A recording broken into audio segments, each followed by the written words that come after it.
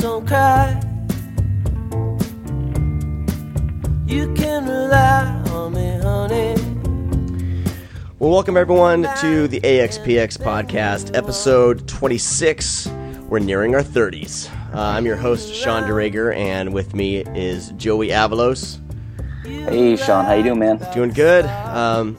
It's been a pretty good week. I'm glad to finally I'm in more of a groove with the podcast, so I'm feeling good that I'm able to kind of do manage the 3 kids, manage the crazy job, and do this on the side. So and also you had your first skeptic meetup. Yeah, let's talk about that really quick before we bring our guest Greg Horton on.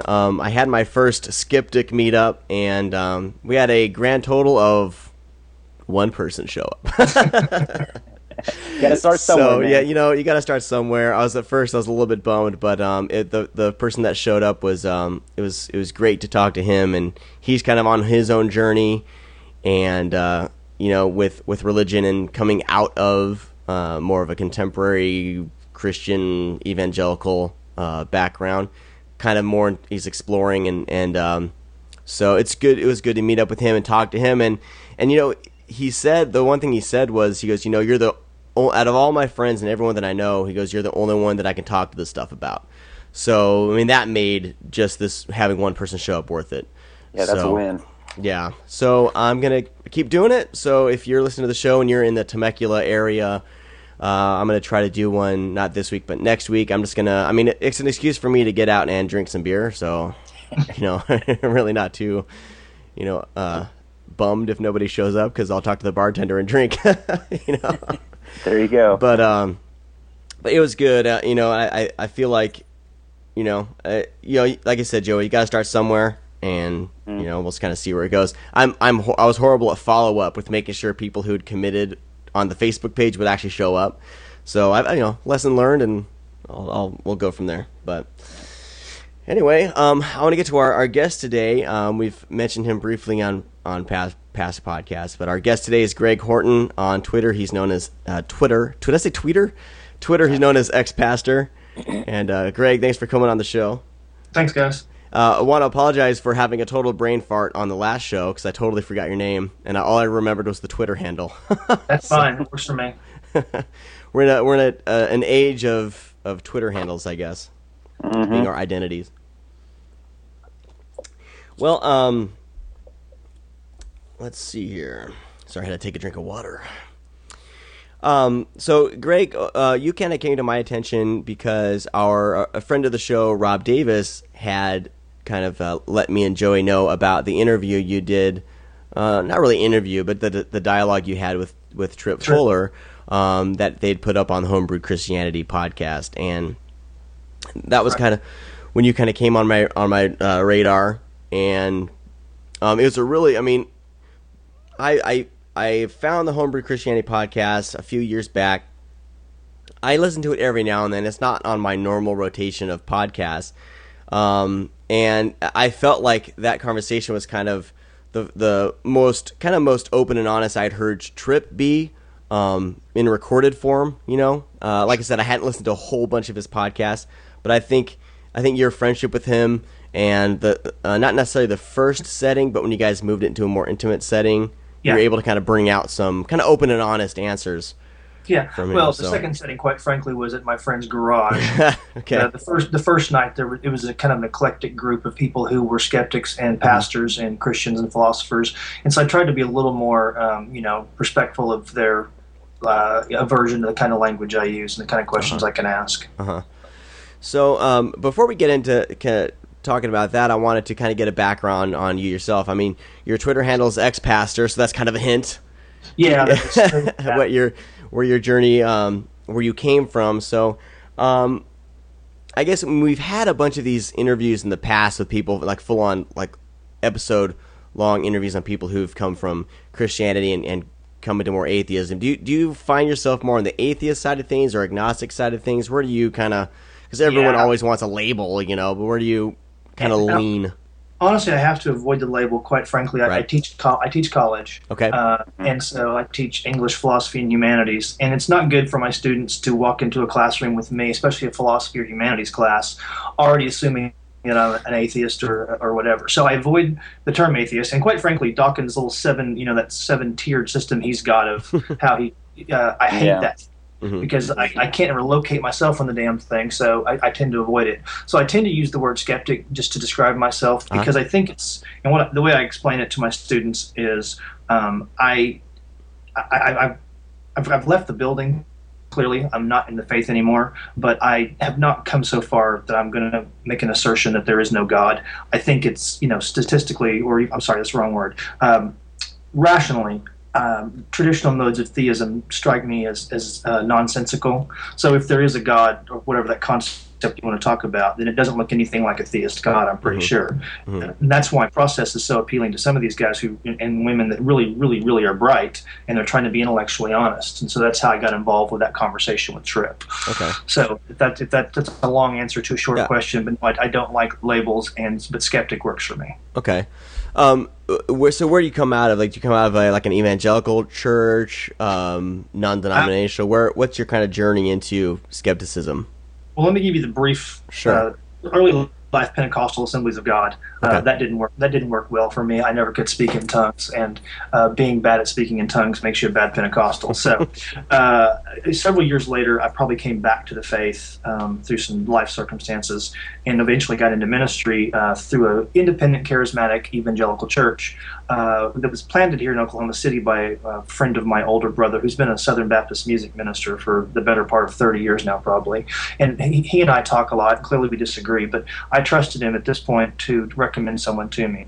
So I worked through that church. Things went badly, bipolar pastor and all that. I took over, got a divorce, met my third wife. Yeah, I'm done with marriage too, by the way. Met the third wife there. We were together for a while, and we kind of left the church at that point. But a gentleman named Jeff Zerhide, who was the pastor of First Baptist Oklahoma City, kind of reeled me back in, because they were doing this amazing work downtown with homeless and poor, and they were doing free medical, free dental, as much as they could. And that, more than anything else, the ethics of Christianity appealed to me, if they were actually going to live that out. So we stayed there till he moved back east, and then I went over to Southern Nazarene to finish up my master's degree in theology, and I had some great experiences there. Did a couple of emergent things, one with the First Church at the Baptist place, and then they asked me to do another one here at First Nazarene, Oklahoma City. Did that for a little while, got in conflict with the senior pastor over some, partly my fault, quite frankly. You can't talk about beer in a sermon in a Nazarene church, and I was a dumbass to think otherwise. So that was the end of my ministry, but it was another year probably before I'd processed everything I learned in my graduate program and what was going on in my life to be able to say, I'm sort of done with this Christianity thing. And I chronicled it obsessively, probably too much, like ego masturbation style, on the blog. And so I remember that when I wrote the Post-Christian Parish, it was the beginning of the end of my readership on there, because once you run a blog that's based on faith and then you walk away from the faith, your readership tends to get cut down by about 90%. Wow. And that was it was a big deal to me to finally come out and just say it. I guess probably like being gay, I suppose. I'm just going to come out and say I'm not a Christian anymore. And living in Oklahoma, that was, put me in a distinct minority, clearly. Did you have a bunch of readers kind of contact you personally? What was that like? Did you just stop seeing hits on the website? What was the experience there? The traffic went from, it was never huge. I mean, every once in a while I'd get a day where I'd have, a couple thousand unique page views. And most days it was between 500 and 1,000. But it was a really steady readership of people that I liked and had a good conversation with over the years. And so a few of them did reach out and say, kind of the "are you sure" sort of thing, and try to get me to redefine categories so I could stay inside the building, which seems like bullshit to me. If you're going to redefine the categories, then all you're doing is this sort of, semantic way of making yourself feel that existential crisis isn't really happening. So it was easier for me just to be honest about it. I did get a lot of support from friends. I still meet. The reason I did the Tripp interview was because Todd Littleton, who's a Baptist pastor friend of mine, we meet regularly for lunch. He's still a good friend. But I did lose professional ministerial friends as well. So it was kind of a mixed bag. what it did allow me to do was surround myself with people that were supportive of the decision to walk away. At the same time, it made me more sympathetic to those who've decided to stay in. Because I have friendships, then I force myself to talk about faith in ways that I think don't offend those friends, but is still honest to where I am and what I want to say about where they are. Yeah. Now, when you walked away from quote unquote, the faith or whatever like that, was that more of that kind of Baptist leanings, or were you? Because like there's so many other denominations. Like I've discovered, Episcopalian and the UCC, stuff like that. Had you encountered those types of churches yet, or what was your experiences with those kind of more liberal leaning? Yeah, and see, here's the deal. I guess I started back to college late. I was 29 when I went back for my undergrad, and 40-something when I finished my graduate degree. And so I had gone through the vast majority of 30-some years of my life trying different churches. And I'd had good experiences in some and others. But what I'd seen happening after Emergent, we met a bunch of us at, I think it was 2002 San Diego, the Emergent Conference. Mm-hmm. And I started a conversation with the people I thought were bright enough to help me kind of parse what I believed. And as that conversation moved, I discovered the Yale School and the Post-Liberal School, and Southern Nazarene has a great program there, and we did a whole bunch of Post-Liberal plus Anabaptists, which was nice. And I really felt like you could find some sort of hybrid of that Post-Liberal sort of theology that comes out of, I'm trying to think of his name right now, but it's not coming to me. That combined with Yoder and Hauerwas and those guys. And for a while, it kept me in. And so when I left, clearly I'd moved through Pentecostal and evangelical and high church liberal, and I never had much affinity for high church liberalism, because what it seems to me like you want to do is just be an ethical person. And if you want to just be an ethical person, then all the other Bible talk is just, some sort of, I guess, way of propping up the justification for your ethical system. But liberal, and I know I'm going to offend some folks, but liberal Christianity never struck me as Christianity.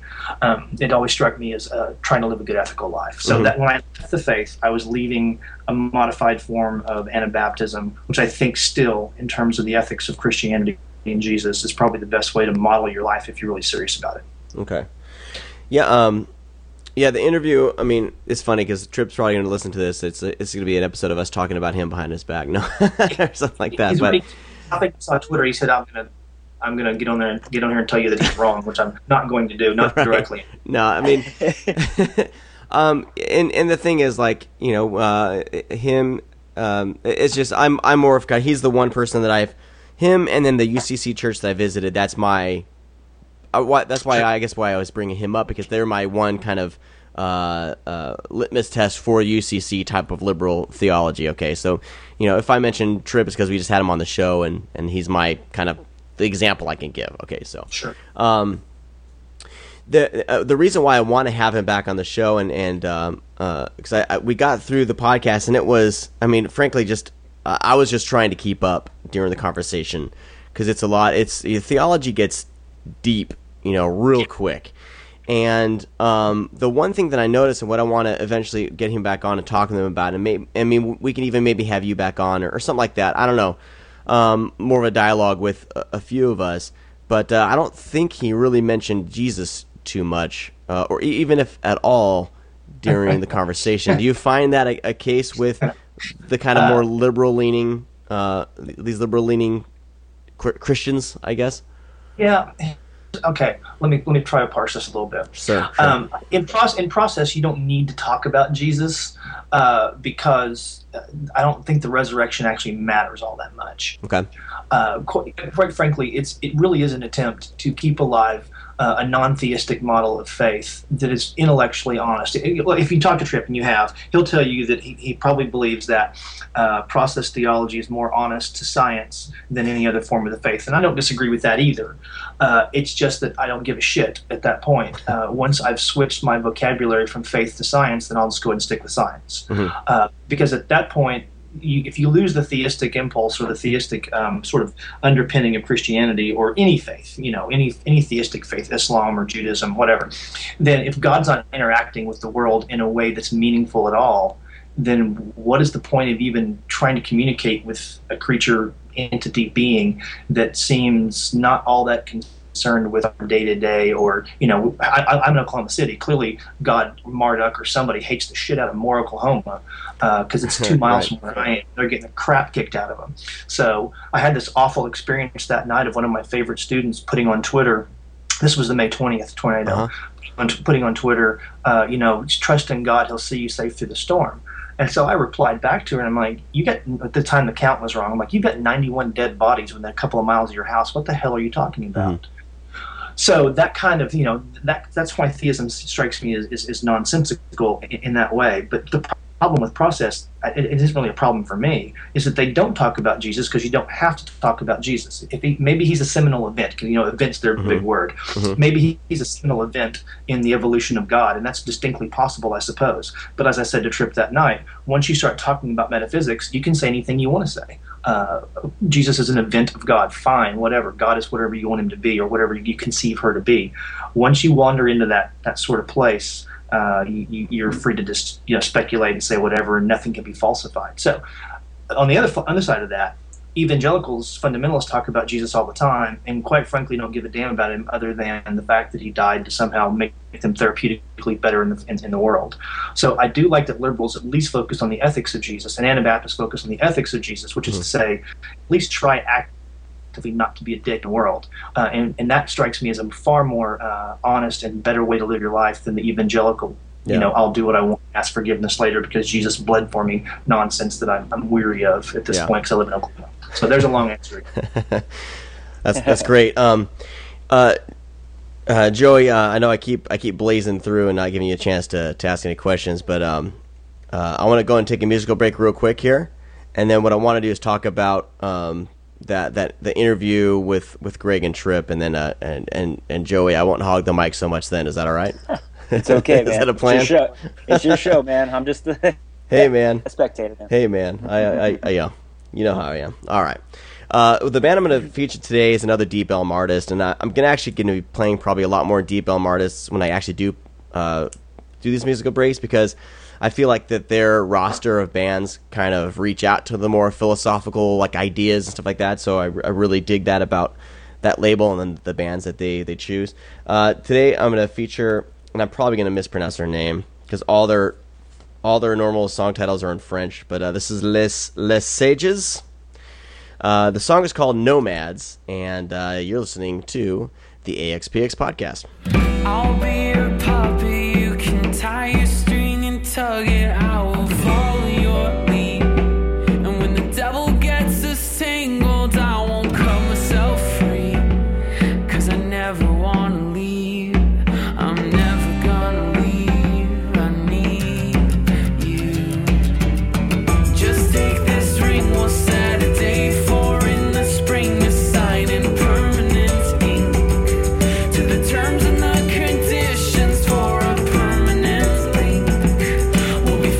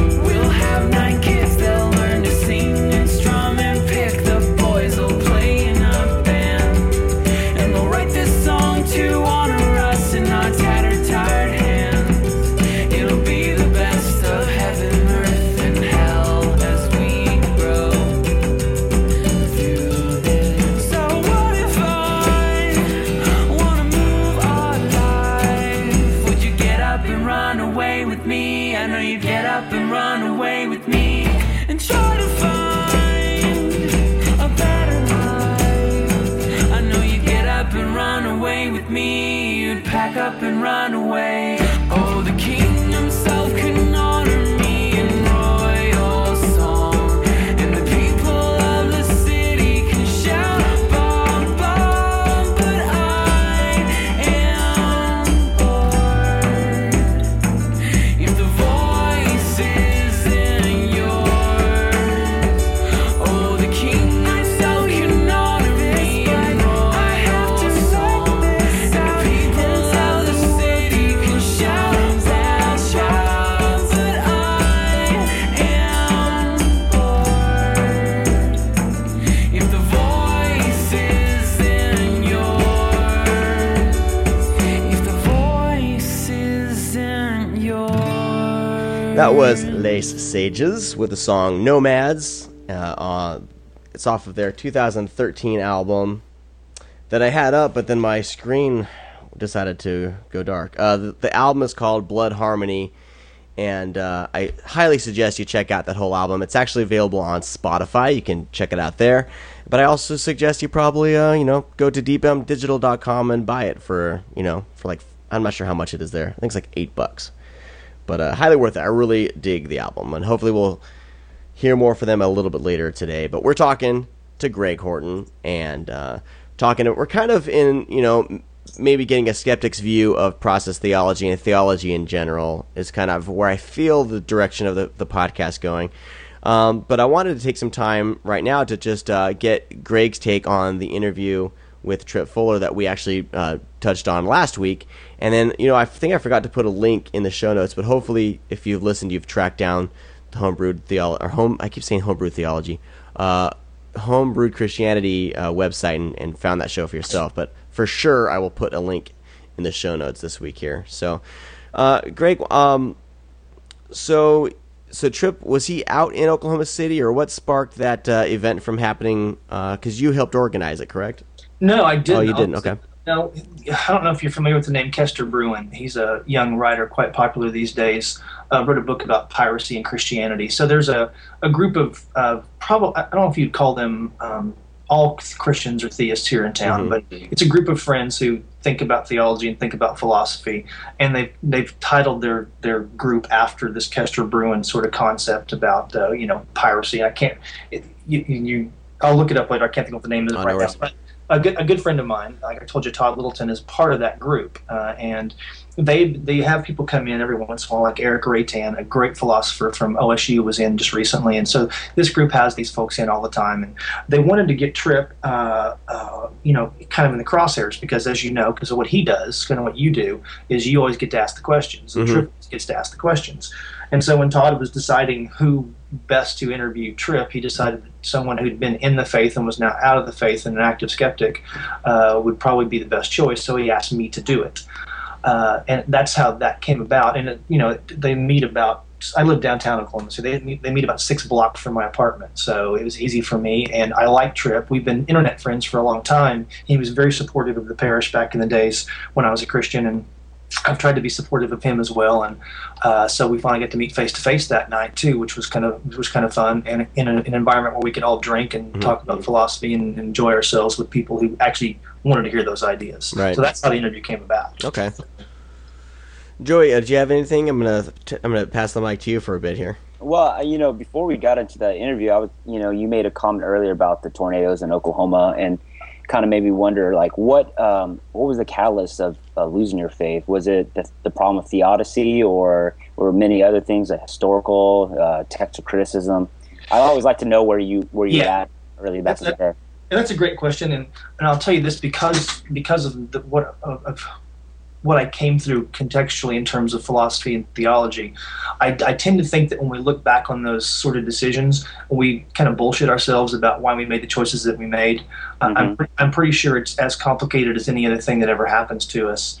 But if I had to, point to it, I remember a conversation between Dr. Steve Green, my mentor at Southern Nazarene, and myself as I was reading through continental philosophy and also a little bit of Wittgenstein at the time. And I remember feeling like the things that I'd always believed, the theistic sort of assumptions that I had, were no longer offering good answers to the questions I was learning to ask in a philosophy program. And so as I asked those questions and couldn't provide answers anymore, I remember saying to Steve, I feel like I'm scaling this cliff to get somewhere, and I'm running out of handholds and footholds. And it feels like I need to kind of launch myself up. And I'm only 5'7", for fuck's sake. I mean, I can't reach very far. And so I have to kind of launch myself up and find the next handhold, and I'm afraid that it's not there.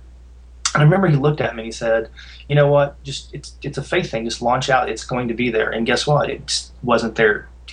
It's not that he lied. I think that his experience told him that I would find something intellectually that I could apply, that I could hold on to, but I didn't find that thing.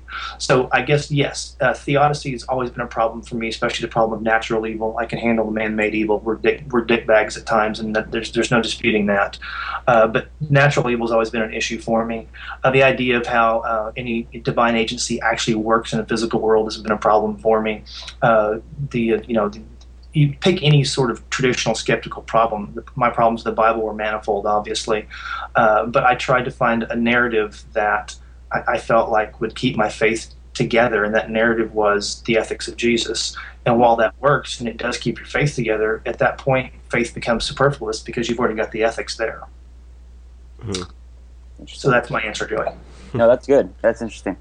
Anything else, Joey? We good? Well, no, yeah. Just go. I guess in the interview, I found it. I like interviews like with you and Tripp because it felt really honest. A lot of times people put not on a front, but they're performing in a sense. You become a speaker, you talk in front of people, and it's kind of like you take on a new identity, even though it's yourself. But there is, when you do public speaking and stuff, and that's why I think Sean and I really like that interview because it's very candid, very truthful, and I think what got to me, you boil it down to one thing: what was the point? What's the point? It seems like it's all personal preference. You come up with all these different ideas to fit and to make your own kind of brand of faith or whatever you want. Do you still? Sean, do you feel that Tripp really answered that question? Because it's really hard. Because I think with Sean and I, we're trying to keep up with this stuff, but we're not educated enough to understand like the ins and outs of process theology. So the language gets really thick. It's almost like we have to look up all these different words just to join the conversation.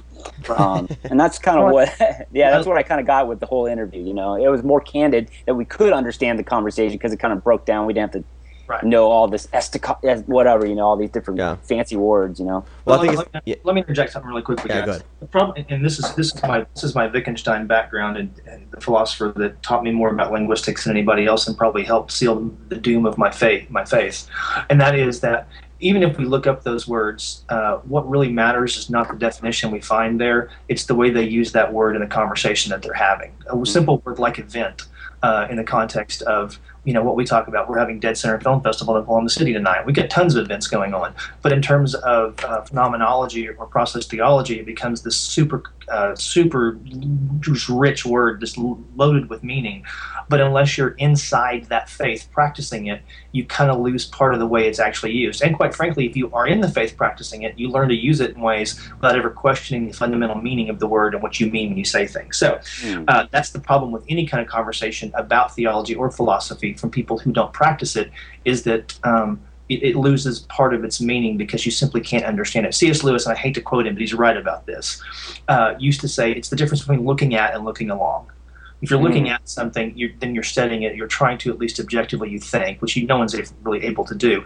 But if you're with it, in it, looking along it, it looks far different than someone standing outside. Mm-hmm. That's not to say that it's correct, but what we see with process theology, theology in general, quite frankly, is what we call privileging. It's this idea that I'm going to privilege part of the narrative, the Jesus narrative, the God narrative, the Old Testament narrative. I'm going to privilege that part, ignore the parts that are inconvenient. So it's kind of a theological confirmation bias. I don't like this part of the story, so I'll jettison that part, and I'll keep this part because I like it.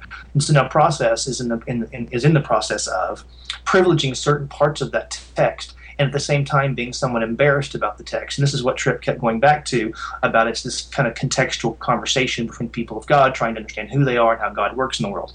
I don't dispute that at all. It's a group of people trying to understand how God works. What you're not allowed to do is you're not allowed to pull out enough of the text itself to create some sort of theological framework and then pretend that the rest of the text doesn't exist. If you can't tell me why the text matters in the first place, then why the hell are you using the text? If the Jesus event, the resurrection, isn't real, then theism is going to kind of crumble pretty painfully, Christian theism at least. Mm-hmm. So if you can't assert one of those things and then offer some sort of evidence for the fact that it's true, then you really all you're doing is painting pretty pictures with words. And while lovely, they aren't really founded on anything, and I have no interest in them.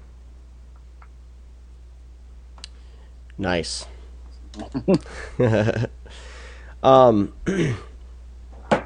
So when we were talking to Tripp about the actual the interview, he said there's probably like a total of actually 5 hours. The conversation went on for he said about 5 hours.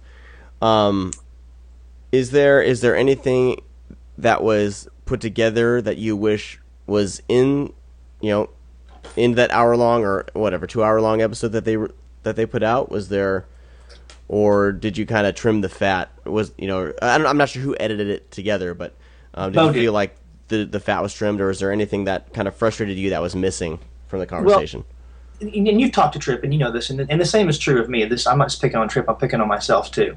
If you get two people like us together and will give us 5 hours to talk, half of it is going to be us trying to be clever or funny or cute or interesting, yeah. and part of it will be genuine and sincere and forthright. And so I think that for the most part, I fully believe that Bo did a fantastic job editing it, and I think he got to the heart of what they were trying to get at. Now, the night of the event, Tripp ended up talking about continental atheists and some other stuff that wasn't really pertinent to the conversation that we were going to have, which subsequently happened in the garage. Mm-hmm. That was I think 2 nights later, the next night, whatever it was. And so it was two weird conversations to try to blend together anyway. Mm-hmm. I'm not sure that Bo explains it, but what happens in that first conversation is I've taken questions from the crowd that was there, and then I'm supposed to ask that question and then try to, if necessary, make him flesh out some terms or terminology or answer a question more clearly. And really the goal of the night was for me to finally say to him, "Are you a process theologian?" and have him say yes or no, which he was honest about. He's very forthcoming, and I'm fine with that. So I don't know that it would have benefited anybody. The fact that Bo left in some of my more strident comments in the garage about theology and the profanity that ensued, I think was a credit to how honest they are about how the conversation actually took place. Okay. Good deal. Joe, do you have anything else? No, honestly, that's what I really wanted to get. I always like to get to the core of the reason why people believe or why they don't believe, and those are the kind of interesting conversations, that I like to have. Yeah. Yeah.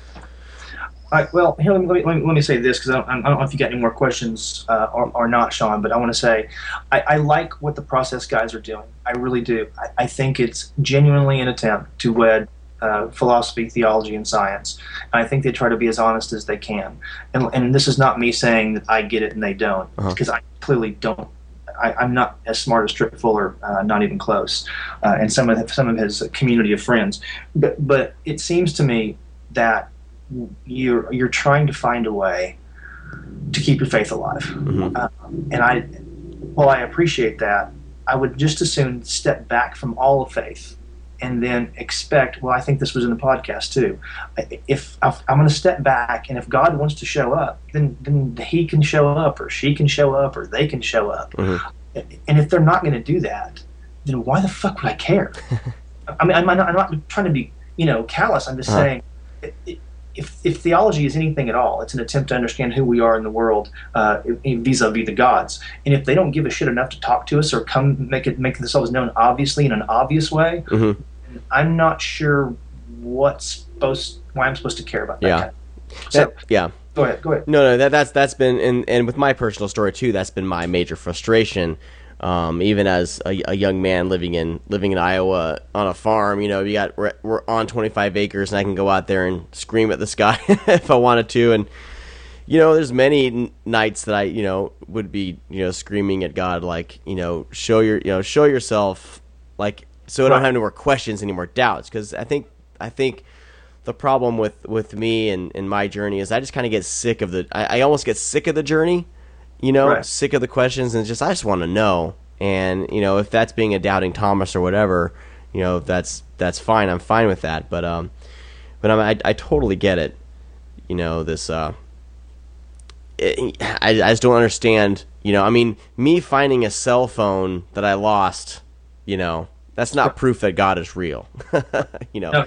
It's, I agree. It's a great coincidence that I found it. I remembered because I'd lost a cell phone when I was on the walk with the kids, and it was gone, and I found it in the weirdest spot, and Sure. a lot of people contribute to that. Well, that's God showing you that He's real. I'm like, well, no, that's just me kind of retracing my steps, finding my cell phone. Really, ultimately. So. No, and that is the primary difference between people like Tripp and the evangelical community, is that Tripp is at least honest about the way the world functions, and the process guys, I think, are too. Mm-hmm. Whereas the evangelical community has, I just did a piece actually for a wire service that I'm fascinated by the way religious language is used, mm-hmm. and generally speaking, I agree with Peter Rollins, I think he's Irish, the young philosopher, theologian, and I don't agree with him about a lot of things, but I do agree with him about this: is that Christian language, theistic language of any sort, is more an attempt to create a mythology that makes me feel comfortable with what I believe than it is an ability to understand the world.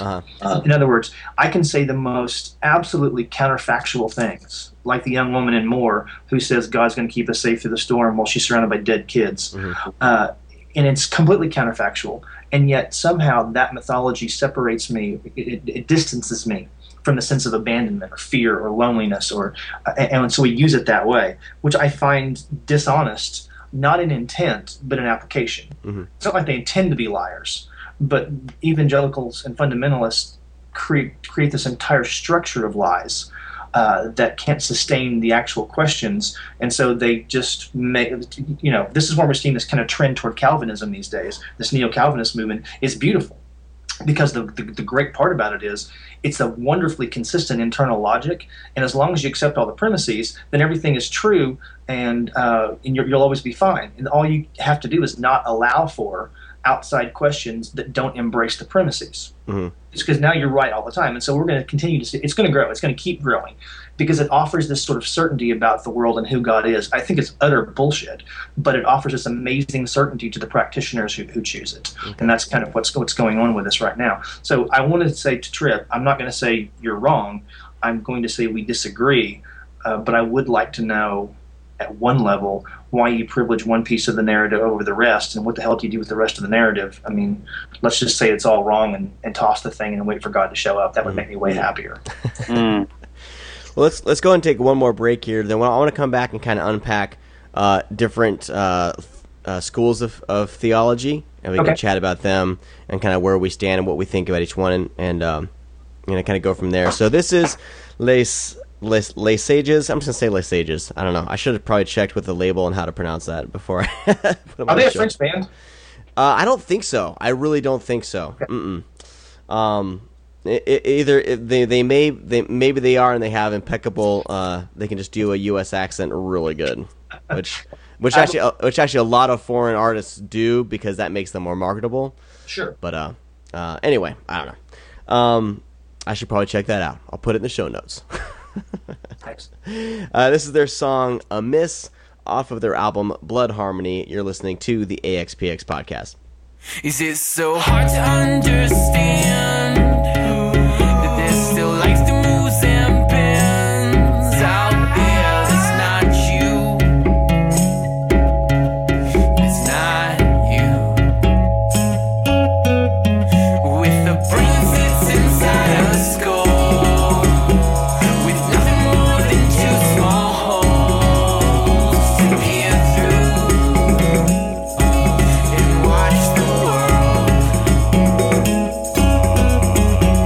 Well, the truth is that's all I've got to, and the rest of the world, but somehow you are the only one with the natural skill to take advantage, but never feel as you steal to build. That is not what we call friends on the weekends. That is not what we call friends on the weekends.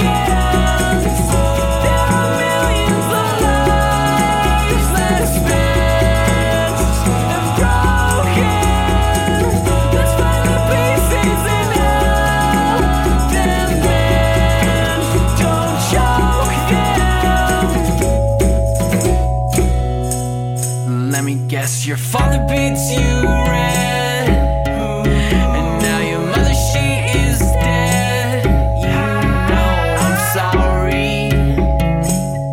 Well, I really am.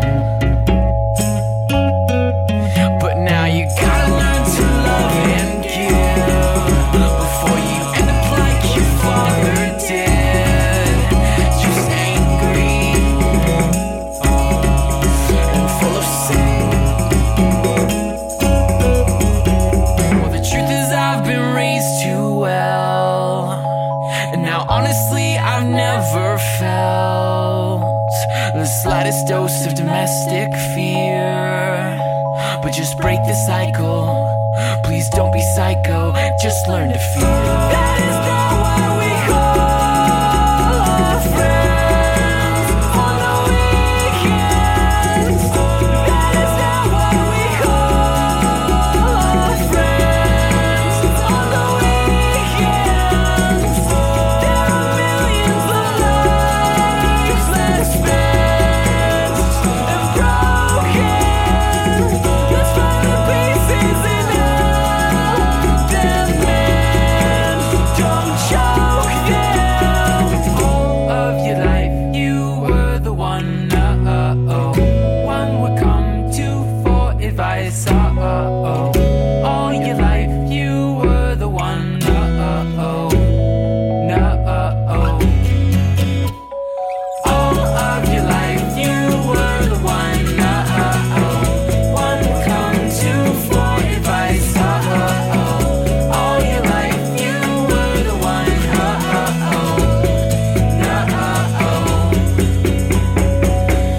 That is not why we call our friends on the weekend. That is not why we call our friends on the weekend.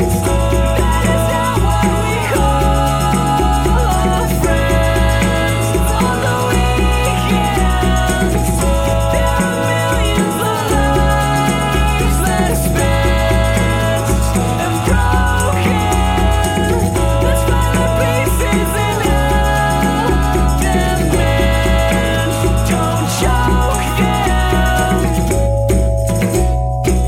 That was Les Sages with the song Amiss off of their 2013 album Blood Harmony, which is out right now. You can check it out on Spotify, or you can go to Deep Elm Digital and pick up a copy there. I actually don't think, I think Deep Elm Records provides all their music digitally now, with the exception of some limited edition vinyl runs, which this is one of the albums I really hope comes out. They do a kind of a vinyl run on that.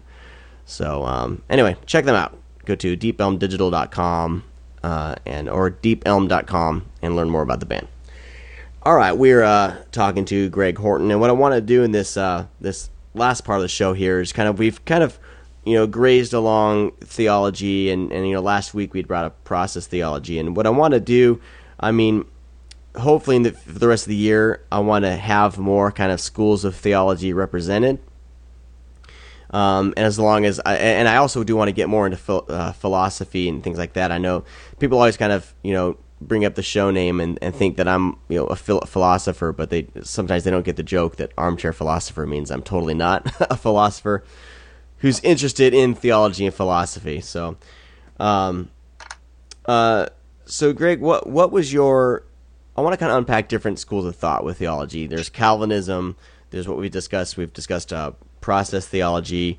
What would you say, when you were first coming up in more of the evangelical Assemblies of God, what kind of theology does that church run on? Well, Pentecostals. Pentecostal. Yeah, they run on Pentecostal theology, but the problem is that you can divide that into two categories now. You've got traditional Pentecostals and you've got charismatics, which is a form of Pentecostalism that's far more marketable to the real world than the Pentecostalism I was raised with. And so the long phrase for this is we practiced a form of theology called the term's going to leave my mind right now. That's fantastic. It's been anyway, I'll come back around to it. Yeah, no worries. No, it's fine. It's a Pentecostalism, but it's based on this idea that God has divided the world into dispensations. Thank God, okay. Dispensationalism. That God has divided the world into dispensations of His grace, and so each one of those is a different sort of age. And so now we live as of Acts.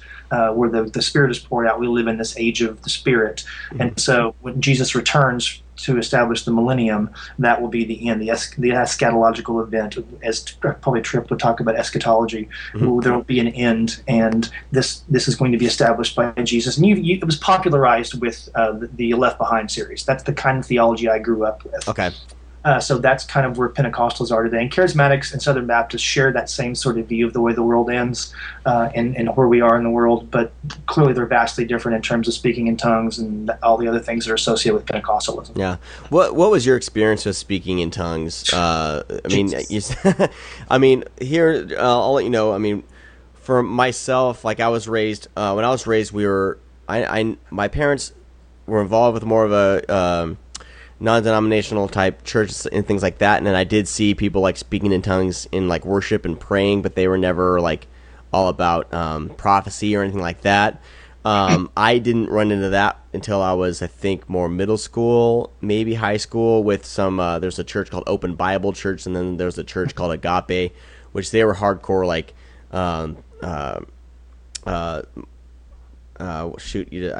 stuff's leaving my brain too.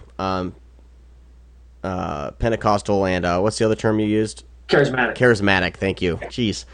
And the first time I ever encountered those types of church services, I was like scared for my life. I was like, these people are loony, because it was just madness and chaos and just people running around, just speaking in nonsense. And then when I met my wife, she went to Rhema Bible College or Bible Training Center, which is Kenneth Hagin. So she spoke to me about praying in tongues, and when we met, we had conversations about it, and I tried it myself and everything. Hers was more practical, like prayer language. When you don't know how to pray or what to say, you use tongues to pray. So there's even in the camp of tongues, speaking tongues, there's all these different level. So what was your experience with? You don't get that that prayer language thing doesn't start until the Vineyard movement in the late 70s. And right. They call it the third wave. So that kind of divided Pentecostalism. My experience as a kid growing up, I've always been fairly rational. I'm not going to say I think guys tend to say that they think they're logical when they're really not. I teach logic and most of us suck at it. But I was at least somewhat rational. And you have to imagine it being 10 or 11, growing up in a tradition where you see this happen every day, and then being told that this is the way that you know that you've been baptized by the Holy Spirit. So this is this really important, distinct work that happens in Pentecostalism. And the mark of that is the speaking in tongues moment that's the first time you ever do it. So you're called to the altar repeatedly over and over and over again, and usually it's on Sunday nights. They did most of this weird stuff on Wednesday night Bible study and Sunday night services, because Sunday mornings were just other directed, but it happened then too. And so you'll have a pastor or a youth pastor or just a person from the church with the hands on you, and you might have 5 people around you, and they're all saying something to the effect of, just stop thinking and let the Spirit speak through you, which to me sounds like it's what's supposed to happen. Am I supposed to get possessed? Is my mouth supposed to work on its own? And there's no explanation given. There's a church here in Oklahoma City that famously taught people to say things like "bought a Honda, should have bought a Yamaha," to get their mouth moving so that the Spirit could begin to work through them. This is, of course, to me, complete bullshit now, because it assumes that the Spirit's going to take over my mouth. Now then, fast forward. So I never could do it as a kid. So fast forward 20 years to where I'm working in a charismatic church, and I come to hear this talk of prayer languages.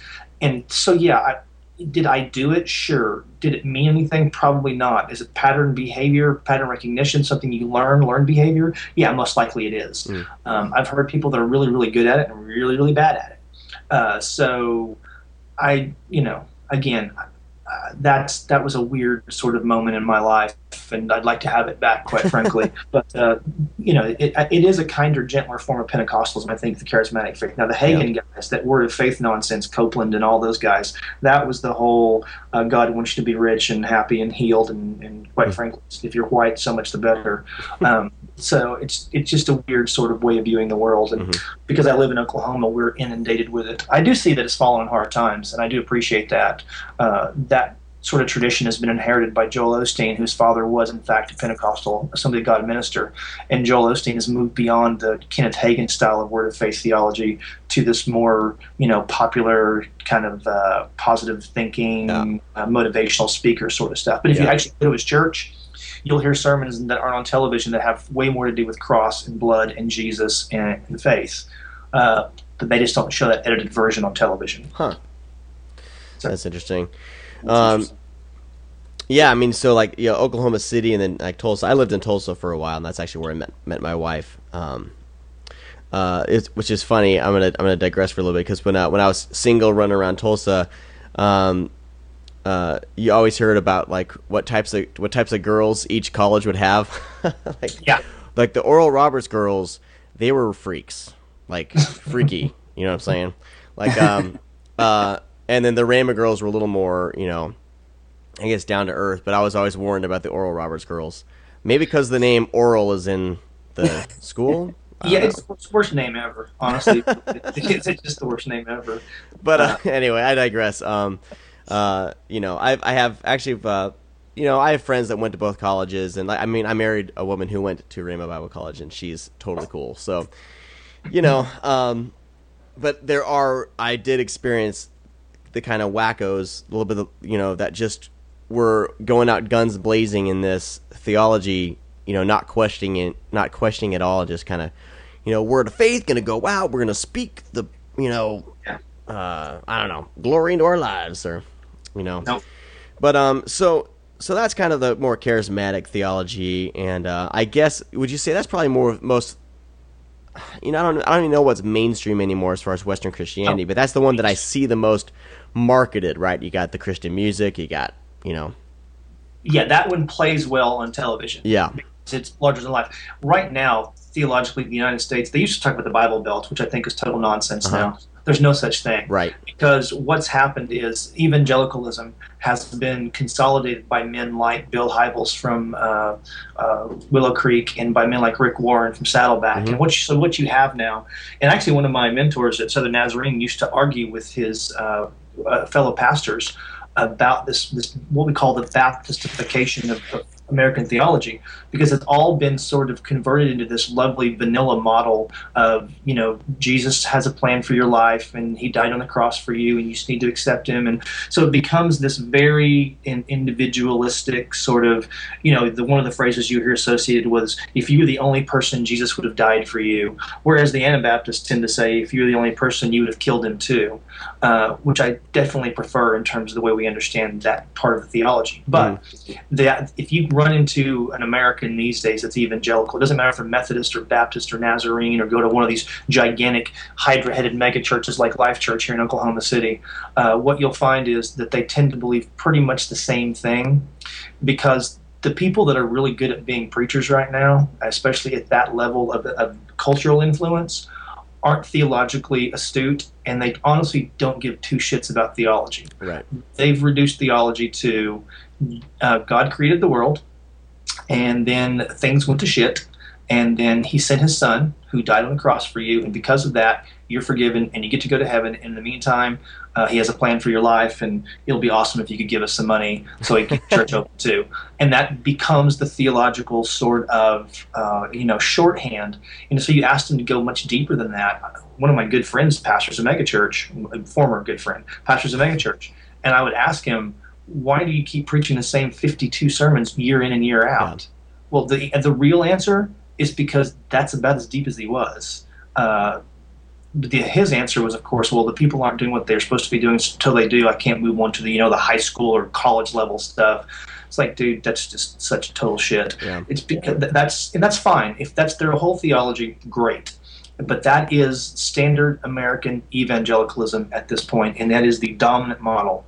And if you can even take pieces of that and find it in the Pentecostal charismatic model, the only difference these days is the Catholic Church, and they're the ones that are going to be. It's going to be interesting to see what happens with them over the next few years, because this new pope is shaking things up, and the child sex scandal is shaking things up. I think American Catholics are becoming far more interesting in terms of their ability to pick and choose the aspects of their faith that they think are important, which Protestants have always done. And Catholics are finally finding the freedom to do that as well. Yeah. Speaking of this more like the mainstream Western Christianity theology, and the pastor saying that he didn't want to go any further because he believes that people aren't ready yet or whatever. Do you feel like? I mean, I feel like that's kind of the majority of Americans with anything. You know what I mean? You look at movies, music, and now even religion. They don't want to go too deep on pretty much anything. I feel like. So do you think that's why that form of theology is, kind of the most prevalent in the U.S. is just, people want the Cliff Notes of the Bible every week? I mean, just look at that TV show, The Bible, that came out. Which they're now writing a book about. They decided there should be a book about that. Unfucking believable. There should be a book about the Bible based on the Bible. It's so good. Let's write a book about it. And I teach college, and I am always amazed that the generation that I teach is not as bad as everybody thinks they are. Okay. So I see signs of hopefulness all the time. I really do. But I also see a sort of complacency about digging deeper into ideas. And I don't want to sound like an old fuddy-duddy, but the problem is this Google effect. It really has created some problems for us, such that if I have a question, I don't need to really think through the ramifications or the possible answers. I need to get online and start typing in a search box, and then I'm going to find some form of an answer. Well, the problem is that an answer like that isn't necessarily tied comprehensively to a larger system that gives that answer meaning. And so you get pieces of stuff, or they can't sort a credible source from a non-credible source. And so I had an argument in an intercession I just taught on world mythology with a young man who swears that fluoride is absolutely poisonous to us in any quantity, and he warned one of the girls who was pregnant in class that her baby was going to die if she kept brushing her teeth with fluoride toothpaste. Oh my gosh! And so then I say, find me some credible sources. Well, he goes to these, tinfoil hat blog sites. I'm like, so that's what we're up against in some ways. At the same time, American evangelicalism has settled for this narrative, and Christian Smith, this is him, not me. He's a sociologist. I think he's at the University of North Carolina now, but he did a book called Christian America a while back, and it's absolutely brilliant, and everybody should read it. But it is sociology, so it sucks and it's hard to read. So, but what he deduces is America doesn't practice Christianity, especially people under the age of like 30 or 40. They practice moralistic therapeutic deism. This idea that God has some rules, don't get abortions, don't be gay, and that. But the therapeutic part is he really does want us to be happy. Mm-hmm. And the deist part is he really did create this whole world. So basically you end up with a God who created the world, who wants me to be happy in it, and then has some sins that I shouldn't commit. But wait, if I do, then there's this blood of Jesus talk that allows me to continue to be a douchebag in the world and get forgiveness at the same time. Yeah. It's awesome. It's great theology because it's the most self-satisfying version of living in the world possible. Yeah. Yeah, exactly. So let's move on and let's do speaking of Cliff Notes, let's do a Cliff Notes version of Calvinism. So Calvinism always seems to be kind of a next level up above this Western Christianity kind of mainstream, the vanilla stuff. It's a lot of Calvinists kind of come across as thinkers, and they come across as using reason and apologetics. I think can be lumped into a lot of Calvinists using apologetics. But I mean, my basic understanding of Calvinism is that it's the ones like everyone's been kind of predetermined, right? This whole predeterminism. Yeah, predestination. Yeah. See, these types of things show that I'm not an actual philosopher because I get my words all messed up. Predestination. So what's your experience with Calvinism as far as kind of giving us, just an elementary, like, here's what it is, Okay. Well, obviously, historically, it's John Calvin, one of the formers. But the problem right now we have in America is that it's been popularized. Neo-Calvin has been popularized by John Piper and Mark Driscoll. Okay, right. The traditional form of Calvinism has 5 basic principles, run through them really fast under the rubric of TULIP. It is total depravity. In other words, we can't save ourselves. unconditional election. In other words, God chooses whom is going to be saved, and quite frankly, whom is to be damned as well. Limited atonement. Jesus dies on the cross, not for everybody, but for only the ones that God has elected. Irresistible grace, which means if you are meant to be saved, the Spirit is going to save you. For the saints, once you are saved, then you will persevere to the end, so you can't lose your salvation. So that's the traditional form of Calvinism. Two things I'll say. One nice about it: they aren't acting like they're good thinkers. They literally have some legit philosophers in Calvin. Walter Storff, Alvin Plantinga. I think Plantinga was at Notre Dame, or he's still at Notre Dame, and they're legit. They understand how to make an argument. They're really good at what they do. If, again, we're back to what I said in the first section, if you accept their premises, then yes. What happens is they create this sort of thing called properly basic beliefs. And this is Plantinga, I believe, says there are these things called properly basic beliefs, and they don't have to be justified. In philosophy, if you're going to talk about something, you have to justify why it's okay to talk about it and why it's going to make sense, and that's called the prolegomena. Now then, Plantinga is going to skip that for the existence of God, and he's going to jump straight to God exists because it's a properly basic belief. Next move is really, really evil, because what it says is, unless you find a fatal argument that destroys that properly basic belief, you get to continue to believe the properly basic belief. There is no argument you can make that disproves God's existence, because for fuck's sake, it's metaphysics, and you can't do metaphysics. So now you're left with a system where you get to say whatever you want, beginning with God exists. Now, to add Driscoll and Piper to this, and what you've got is not just the predestination of all things, or what one of my friends calls God providence. It's this idea that women have a role to play in the world, and it's predicated on God's divine blueprint for the world, and therefore, if they don't do what we say they're supposed to do, wife, mother, stay home, submit, then they are in many ways working against the blueprint of God in the world, and therefore out of step, and therefore their salvation is, while not in jeopardy, is clearly not being demonstrated in their lives. And it's a really perverse tale of just fatalism, honestly, is what it is. It's really, really popular. It's going to keep growing because it does provide a shit ton of answers to a bunch of hard questions. I just think the answers all suck. Yeah, I'm not a huge fan. Actually, not a fan at all of Mark Driscoll. I don't know. I don't understand why. I shouldn't say talk like this, but I'm going to. I don't understand why anybody's at his church. I really have no idea. Yeah. What is supposed to be so appealing about a former frat boy, type A douchebag, in $300 jeans? I don't understand. Yeah. Why the hell is anybody?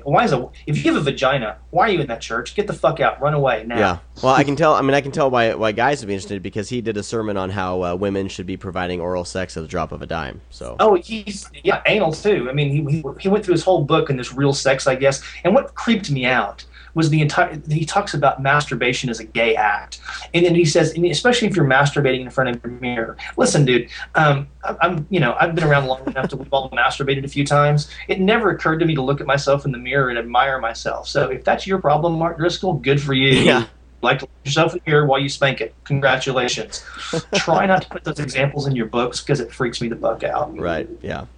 Ugh. Okay. Anyway. I never asked you if profanity was okay on your podcast. I assume it is. Fuck yes, it is. So anyway, that's my issue is not just that he's a Calvinist. I don't care about that. He's not even a good Calvinist. Well, the problem is that he has tried to re-empower what he sees as a generation of emasculated males. Yeah. And the fact is, I know I don't have a lot of time. Let me give you a quick illustration. Piper, when Panetta decided to be in combat, which was 4, 5, 6 weeks ago, John Piper says that here's the problem with America today, is that a man and a woman walk out of a diner, and the woman is a black belt in Taekwondo or whatever, and the boyfriend is not really that, and a guy jumps out at them with a knife. It has to be a knife, because if it's a gun, they're both dead, so it's got to be a knife. So he jumps out with a knife. In the traditional world, the world in which Piper and Driscoll live, the man would have placed the woman behind him and then either defended her or given her time to escape. In the world they say that Panetta is now envisioning, the man is going to look at the woman and say, hey, you have a black belt, I don't, so you go fight the assailant, and then we've become what they would call sissies, or quite frankly pussies. They don't have nice words for us. And neither one of them ever understand the third possibility. here's an idea. She does have a black belt. How about I distract him while she kicks the shit out of him, and we work as a team, and that's called egalitarianism, and it works way better.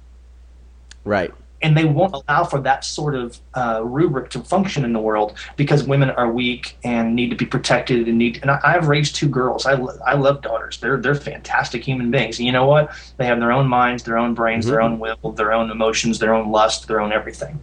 And in as much as they can't treat women like equal people, I find that movement very, very, very disturbing. Yeah. I mean, my wife can kick my ass. I have no problem saying that. I'm totally confident she could. I know she could. That's awesome. Well, we need to wrap up here. Try to keep these shows at an hour, and the reason why I mentioned my last podcast, I always schedule the podcast during my 11-month-old now during his naps, and so. You know, I got to try to. I mean, love to keep talking about this, but I think we've mentioned process theology enough throughout the show, and then with the last show with Tripp, and I'm sure. I think out of all these theologies, I find process theology the most interesting because what it's doing is it's trying to, trying to legitimize, any sort of belief in God and make it try to gel with science. And I like that it doesn't have a problem with changing, and it doesn't have a problem with, disagreement. I mean, I think out of all the theologies, I feel like it's the healthiest one. Yep. So, I'd definitely like to explore it more and see where it goes. It's still, theology itself kind of gives me a headache, just because I feel like it's just trying to find all these ways to, I guess, come to a conclusion about where you stand in your faith, and everyone's different. Would you say, like, as far as theology goes, like, was that how you would sum up theology, Greg, or is there a better way to sum it up? I used to believe lots of different things. Right now, I would say I still like theology. Clearly, I'm not even a person of faith anymore, but I still find it fascinating. So for me, what it really is an attempt to do, here's the cynical answer first. Okay. It's an attempt to explain why God is silent when he shouldn't be silent. Why he never shows up when he should show up. On the positive side of it, it's a genuine attempt to understand who we are. In that sense, it's a cosmogony. It's an attempt to understand who we are in the world and how we're supposed to relate to the gods and how the gods relate to us. And if it's done well and respectfully, I think it's fascinating because it can lead to people behaving in better ways. The good thing about Jesus is if you actually do what he says, you won't be a douchebag in the world. That'd be fantastic if people would just try that. So at that level, theology is an attempt to make sense of a world that doesn't make a whole lot of sense. But I do respect the process guys. I do want you, when you get a chance, when Tripp's on next time, this is the question I want him to answer, and I want him to answer it. Has process moved so far from the original narrative? Has the story changed so much that the Bible itself is no longer useful because the narrative they're using right now has nothing to do with the Bible? So that's where I would start with Tripp next time. All right. Noted. And by the way, Tripp and I are fixing to do a 10 things they don't teach you in seminary series of podcasts for him as well. Nice. Yes. All right. Joey, did you have anything else before we wrap up? No, I think that's good, man. He actually were answering some stuff I had questions for, so like almost like presupposition apologetics and stuff, starting with God and all that stuff. So yeah. Very cool. Good. All right. Greg, where can people find you on the internet? Do you have a blog or Twitter or? Twitter. Obviously, I'm ex-pastor. Also on Instagram. But I'm a food and wine writer as well. So unless you like pictures of wine, you might want to stay away from my Instagram account. Although I do get drunk occasionally and take pictures of weird shit. Nice. Anyway, the blog is the parish. It's on TypePad, so it's theparish.typepad.com. So they can find me there as well. I don't blog as often as I used to, but I'm getting back into it again. They can find the entire chronicle of my loss of faith and my howling at the world. But it's all there, and I do put stuff there occasionally. Okay. So yeah, feel free. I Google around, and I'm out there because I've been a writer for more than 20 years now. So. There's also some new stuff from Washington Post, Religion News Service, all kinds of places. So okay. I'm around. Great. And Joey, as always? Yes, Twitter, Joey Avalos, and Facebook, Joey Avalos. Nice. You can find the show on Facebook at the AXPX, Twitter, the AXPX, and online, theaxpx.com. If you're interested in the meetup I'm trying to do, you can go to skeptic.org, and that's skeptic without the vowels. All right, that's going to do it for this week's show. I want to thank all of you for listening. Our band today was Les Sages, and maybe next week I'll know how to pronounce that, and I'll let you guys know if I pronounced it right. But they're on Deep Elm Records. Definitely check out Deep Elm Records. They're a independent record label that I feel they've been around for quite some time, and I feel like they're one of the few good record labels left. Almost every one of their releases is awesome, and as I get new press releases and stuff like that, I hope to feature more of their bands throughout the year. And that's going to do it for this week's show. I want to thank all of you again for listening. Have a great week. Bye-bye.